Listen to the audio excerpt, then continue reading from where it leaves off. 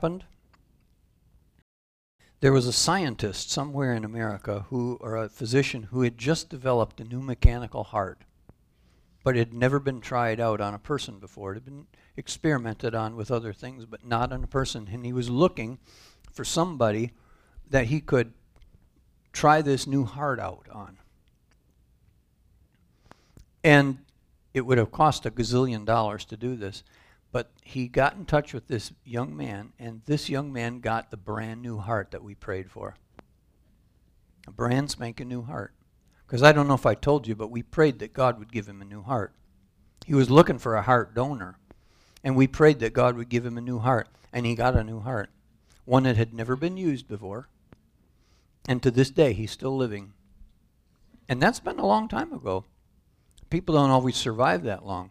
Now, I don't know who the scientist was, but maybe some people like to get his name, you know. But God can do things in the most unusual ways. Because his ways are way different from your ways. Now, to the same degree he did that, Jesus then took the cup and he said, "This is the new covenant of my blood." It's a far superior covenant.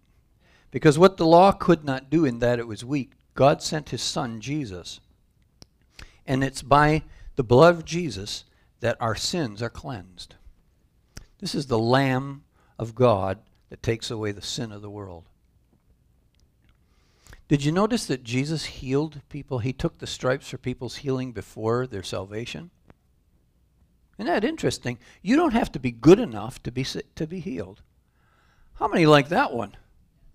Jesus provides healing before he provides healing, and it's not conditional to you being good enough. Did you get something for her? We're going to let you catch up with us, all right? We already took the bread. So, Sister Fox, you got to catch up, girl. I'm just messing with her because we do that.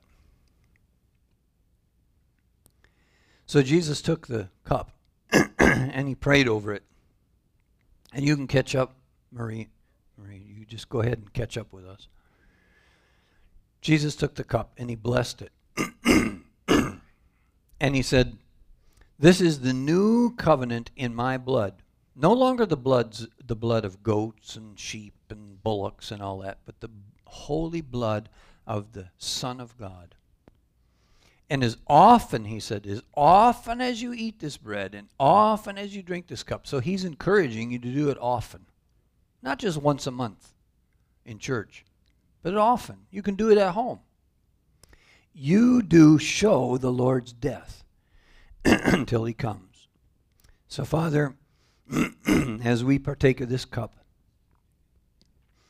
we remember not what you went through, but who you did it for. And you did this for us because we couldn't become righteous in and of ourselves. But now we are the righteousness of God in Christ Jesus, because he who knew no sin became sin so that we could become that righteousness. So I thank you, and I remember what it is that you did for me, and I receive that now in this cup that we partake of.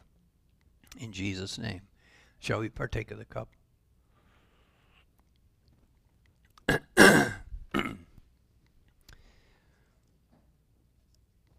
Oh, how I love Jesus. Oh, how I love Jesus. Oh, how I love Jesus. Because he first loved me. Thank you, Jesus. Thank you. Right now we receive your healing. We receive your cleansing.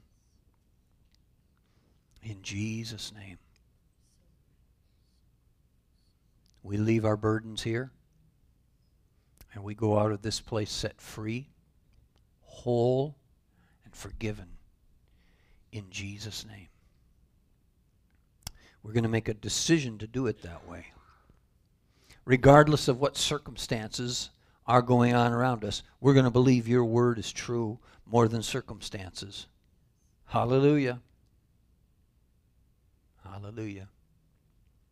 I'm sorry I got to do this. I got to inject something here, but I feel like there's somebody here that's suffering from some kind of a rash, a skin rash. And it's driving you crazy. It's quite itchy and it's bothersome.